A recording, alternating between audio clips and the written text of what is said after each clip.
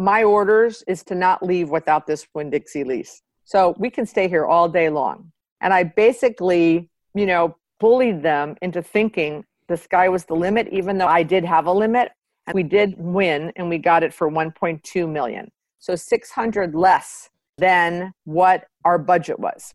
So obviously, I was very excited because now we have control, and we know, based on the Staples situation, how valuable our real estate is, right? Not so much.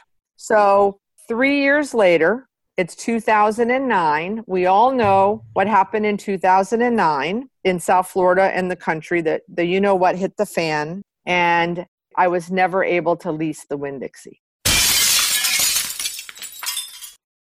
Hello, fellow risk takers, and welcome to my worst investment ever. Stories of loss to keep you winning. In our community, we know that to win in investing, you must take risk.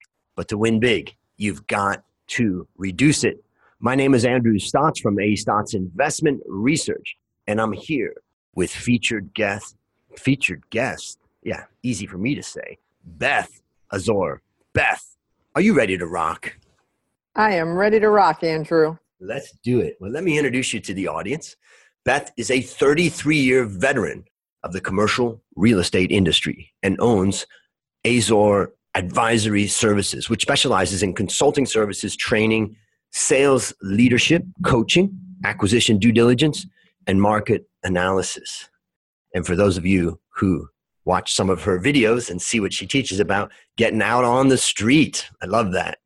Now, Beth owns and manages a $79 million portfolio of commercial retail properties in Southeast Florida, and recently wrote and published a book called Don't Say No for the Prospect. My God. And that book's a collection of stories. I was just going through and looking at it as a collection of stories from her career and her career as a retail leasing rock star. And I think from it, we're going to learn a lot about how she closed deals, and also this idea of not saying no for the prospect.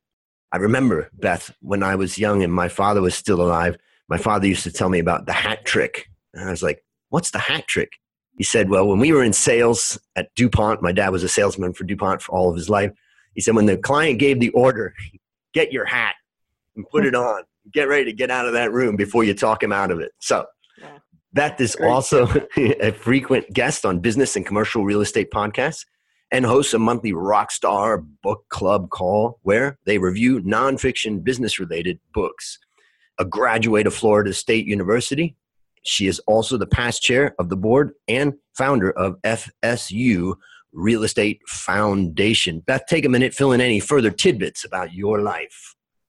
Well, I'm a single mom of 2 teenage boys, Andrew, and actually currently have 2 more teenage boys staying with me, helping out a couple families.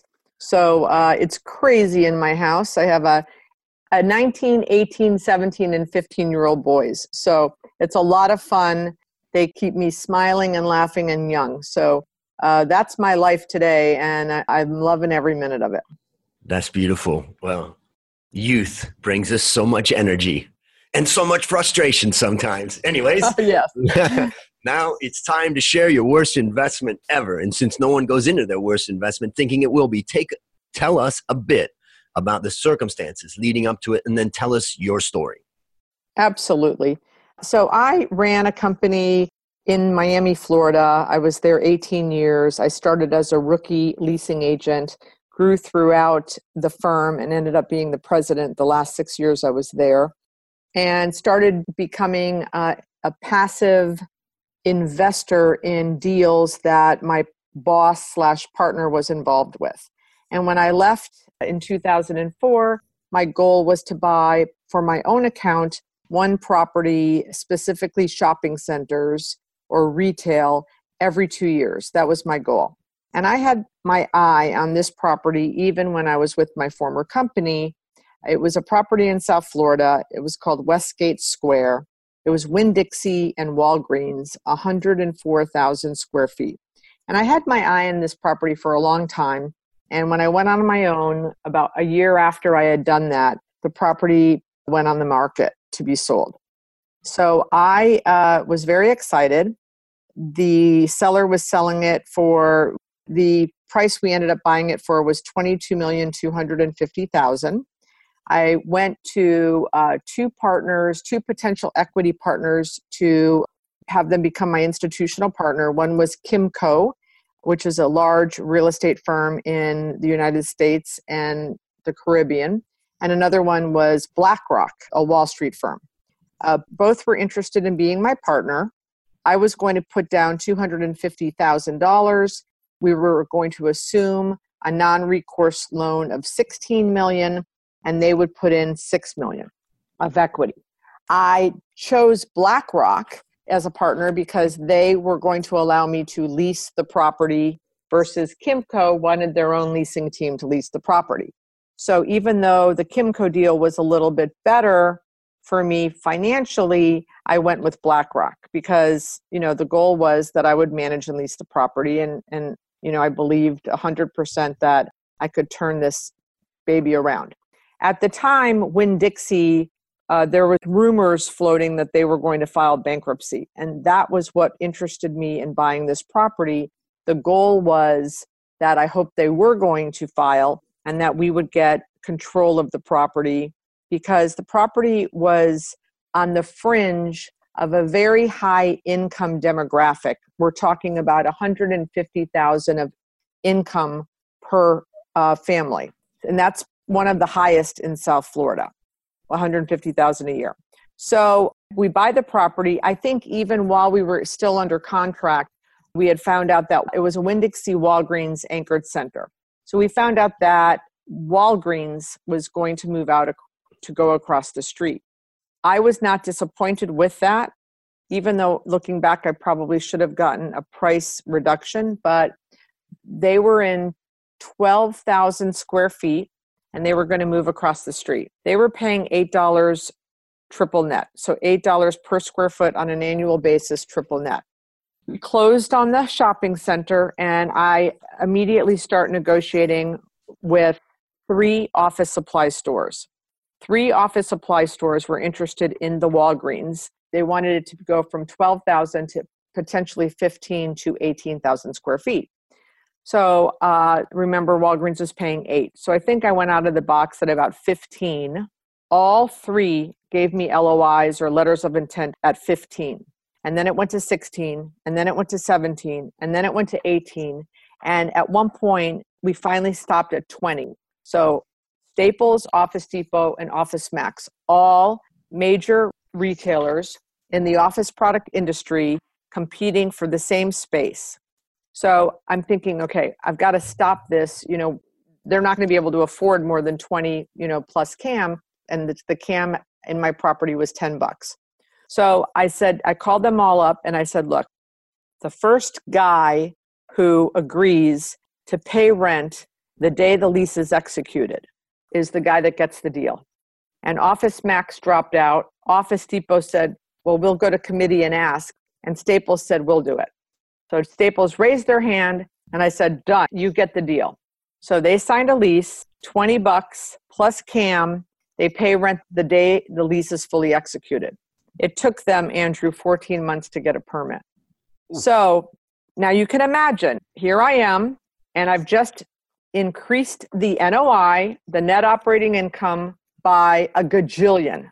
So I am a happy camper. Now, Winn-Dixie, sure enough, is getting ready to file, and I have been working this inside source to make sure that I know about this in advance, and they file, and they reject the lease, and we have to go to bankruptcy court because the bankruptcy trustee now has possession of the lease.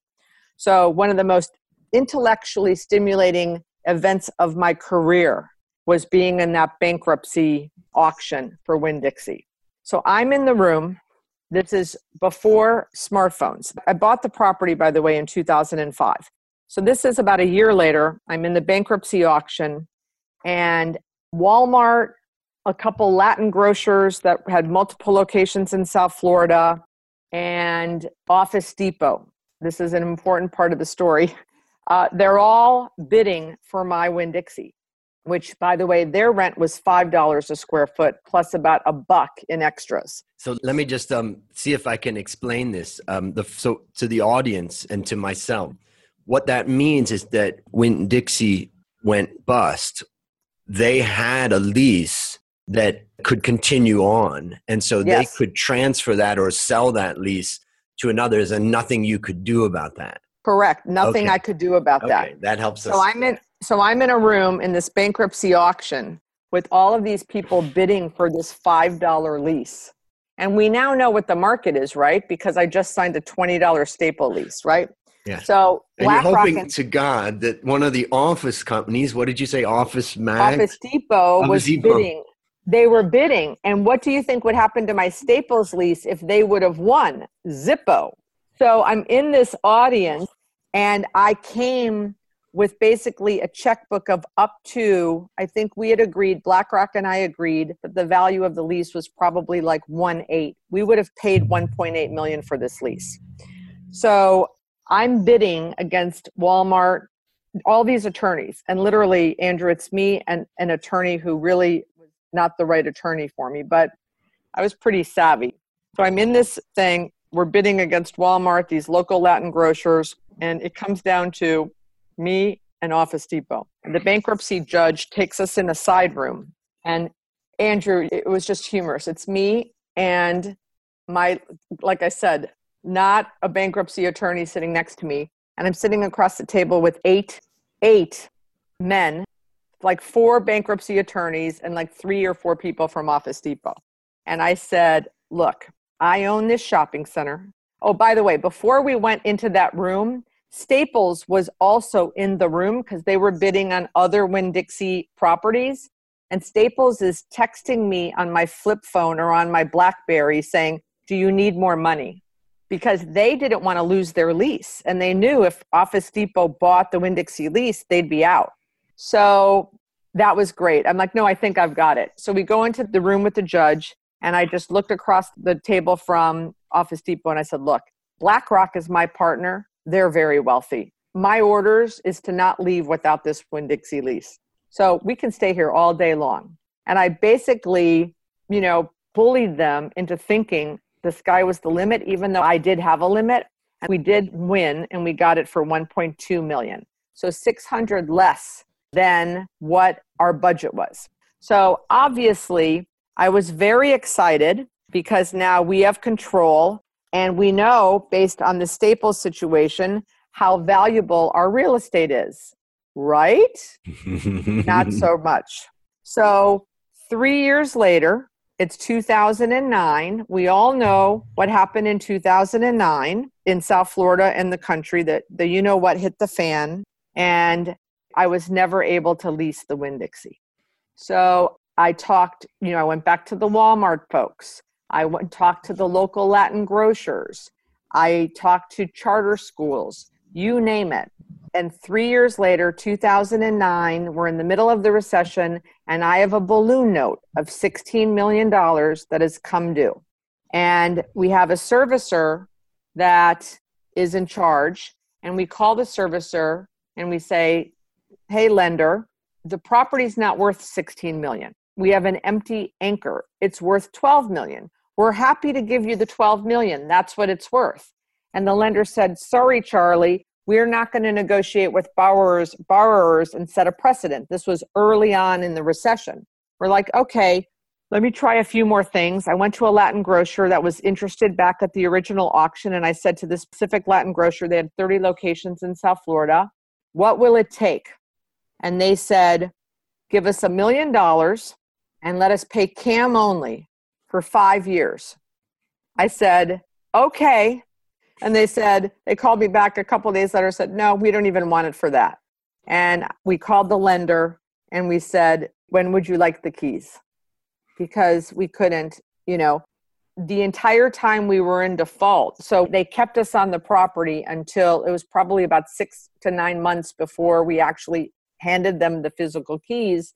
But the entire time, because the Staples was paying such a high rent, and by now they'd opened for business, and all my other local tenants, it was healthy enough to maintain the mortgage and pay all the expenses. So I was never in default except for I couldn't pay the balloon note. So I negotiated a letter from the lender saying that I was a good borrower, so that I could use that letter when the recession was over to go buy more properties, because everyone gave back properties during the recession, especially here in Florida. And I was very happy that I thought how important that was to have that letter to say that I was a good borrower. And it was just a balloon note value that had happened.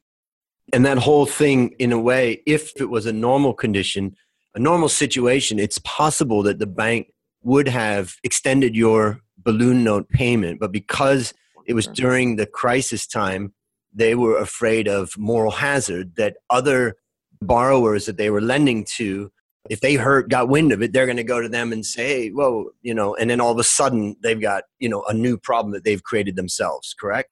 100%. And because it was a CMBS loan, the servicers get fees. They're not in the business to be making deals. If that was a traditional bank loan, they would not have wanted the keys back. They would have taken the $12 million and been very happy with it. The property sold 3 years later for $12 million.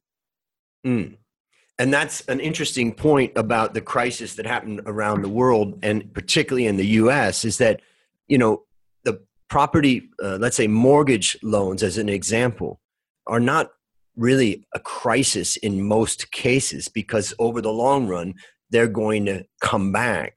And the volatility of the price of a mortgage loan or of an asset like a property asset, except in really inflated places, is not going up and down like the stock market. But when you create an instrument of all of these mortgage loans, you create a tradable instrument that all of a sudden could go down by 50 to 100%, even though the underlying mortgages in that instrument are not falling by 60, 70%. But the perception of that is being reflected in the price of the instrument. And so that's more of a technical thing about what happened at the time of the crisis that caused a lot of trouble. That really, actually, it was just a normal bank, as you say, they could have extended the terms and they wouldn't have lost money in the long run over that. Exactly. So tell me, what lessons did you learn, if we could just quickly summarize the key lessons? So timing is everything. I had a lot of interest when I first bought the Winn-Dixie out of the bankruptcy, but I was arrogant. I was arrogant based on the Staples deal. So Walmart was interested, but they only wanted to pay me $8 to $10 a square foot. And I'm, looking at them, why would I take $8 to $10 a square foot? I just got 20 from Staples. So arrogance, because then I waited. And by the time I waited, the recession hit and the balloon note came due. So I could have had a Walmart 2 years prior. So my arrogance was a big mistake.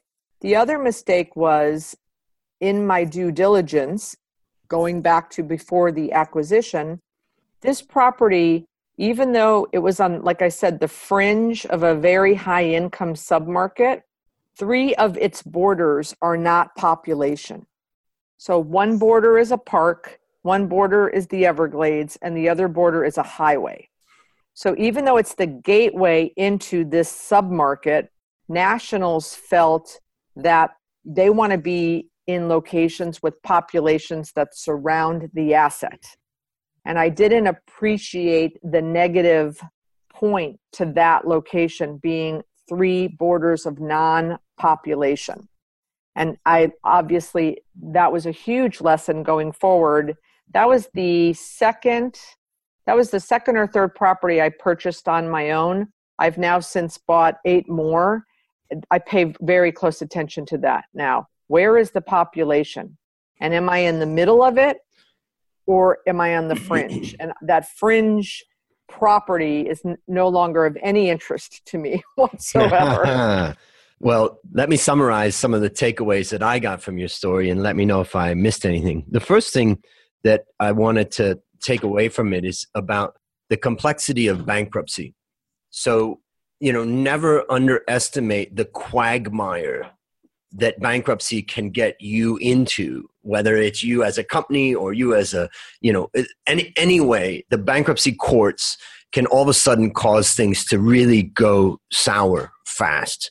And so that's one thing to, that it can slow down things dramatically or change things with well, you can see it, Beth can see it. I've got my grandfather's gavel that he had for, I think it was the Rotary, when he was the president. And at the bang of a gavel, a judge can make a judgment on a bankruptcy that, didn't go anyway the way you thought it would. So the other thing that I would like to talk about, since you've already mentioned about the arrogance and overconfidence that's very, very prevalent in most of the mistakes that we make, I just want to talk for a moment about macro factors. Sometimes investing, like we set up a coffee business in Bangkok, Thailand many years ago when I was an analyst. My best friend came and he was like, let's set up a coffee business. And we set up a coffee roasting business and we went into business. We started sales in 1996 and, tiny little business. We spent a lot of money to set it up in a strange country for us at that time. And then the next thing that happened is we had the 1997 financial crisis in Asia that happened to be in Bangkok as the starting point of it. And our whole business, everything imploded. And what that was a macro factor. And I would say that it's sometimes you just don't know anything about it. But other times, of course, ultimately you're going to pay the price if you don't know that it's coming. And so the macro factors are a big, big thing that we should always think about when we're investing. And it's hard because usually we get into the nitty gritty of the deal and we get the deal right, then it's okay. But there are macro factors. And the last thing I just want to talk about is based upon all the interviews that I've done, I recommend people follow what I call a 6-step investment process. And it's going to sound to you like, it's pretty standard, but there's one unique thing about it. So the first one is, you got to find an idea. Second, you're going to research the return. What's the potential of this? Third, you're going to assess the risk. Fourth, you're going to create a plan. Fifth, you're going to execute that plan. And then sixth, you're going to monitor your progress. Whether that's a land investment, whether that's a stock investment. And the key thing about these 6 steps is that I separate the research on return from the research on risk. The idea being that if there's one thing I've learned from all of my interviews, everybody that's getting ready to make an investment needs a devil's advocate. Now, it's best if you can get that on your team or if you can get that from someone close to you. Sometimes you don't have it and you have to play it yourself. But the devil's advocate must be focused on what can go wrong and why it will go wrong and what will be the impact when it does go wrong.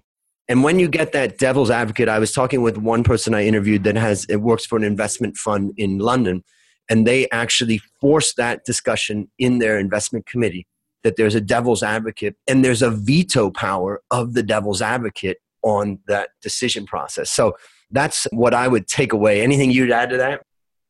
I love that. But I would say this, and I just wrote this book, Don't Say No for the Prospect. I think our world is full of negative comments and criticisms. And I meet people all of the time, and I'm on a big mission. I want every leasing agent to invest, even if it's only $5,000, because without the leasing folks, and of course, this is my foundation, right? I am a leasing agent. I just happen to also own shopping centers and teach people how to lease space. But I'm a leasing agent through and through. And without leasing agents, there would be no developers. There would be no shopping center owners. There would be no, architects of shopping centers. But they're the ones that are the least individuals that are investing and making money from shopping centers, from shopping center ownership. So when I'm traveling and doing my training and my workshops, I have lots and lots of leasing people and people in the commercial real estate industry. I want to buy. Well, why aren't you buying? Well, I might lose money, or, there's this risk or that risk. Then the devil's advocate comes out. So I would say, Andrew, I would rather go for it and make mistakes and even lose money than to never go for it ever, because that's just not how I like to live. So I appreciate the devil's advocate position, and probably, again, here comes my arrogance, I would probably not pay attention or listen to it. And probably there will probably be more money to lose in my future, but hopefully I do learn lessons. But I just think I have seen that it's really, really, really easy to be the devil's advocate and be the critic. And it's really, really, really hard to be the dreamer and the executor of the dream. Beautiful. And that's why I invite you on as the guest to get your opinion on it. And I love it. So great stuff. Just one thing I want to step back. And since, you do a lot of training and you are trying to help people improve their business, improve themselves, what one action would you recommend our listeners take to avoid suffering the same fate? Do their homework. Number one, do their homework. Right. Do their homework, because you can have all the devil's advocates in the world, right? And I think that the world is full of, I let my attorney look at this document. I let a lot of people outsource things in due diligence. And I think it's important that the individual who's signing on the note does their homework. And it's very easy to put that off on another team member, right? Exactly. Fantastic. I like it. Do your homework. Well, my last question is, what is your number one goal for the next 12 months? To get every leasing agent I know to invest in properties. Beautiful. Even $5,000. Beautiful. 10% of every commission check, put it in a secret account that you cannot touch. And at the end of the year, let people know that are buying deals in your market that you would like to invest, and hopefully someone is going to let you jump on that train and that ride. Someone gave me a chance many years ago, and other people should give other people chances to invest. Fantastic. And of course, as you're doing that, make sure you're doing your research on what you're investing in. Beautiful. Well, there you have it, listeners. Another story of loss to keep you winning. To find more stories like this, previous episodes, and resources to help you reduce your risk, visit myworstinvestmentever.com. As we wrap up, Beth, thank you again for coming on the show. I know it's painful talking about our losers, but our listeners are learning to win as a result. Do you have any parting words for the audience? Don't let this discourage you. Keep doing it. Keep investing. It's okay. It's okay to lose sometimes. If hopefully my winning column far exceeds my losing column. So take a chance and go for it. And Andrew, thank you. It's been such a pleasure. And the next time or in the future when I visit Thailand, I'm going to look you up. Amen. Well, my mother and I will invite you over for a cup of tea. How about that? Well, that's a wrap on another great story to help us create, grow, and protect our wealth, fellow risk takers. I'll see you on the upside.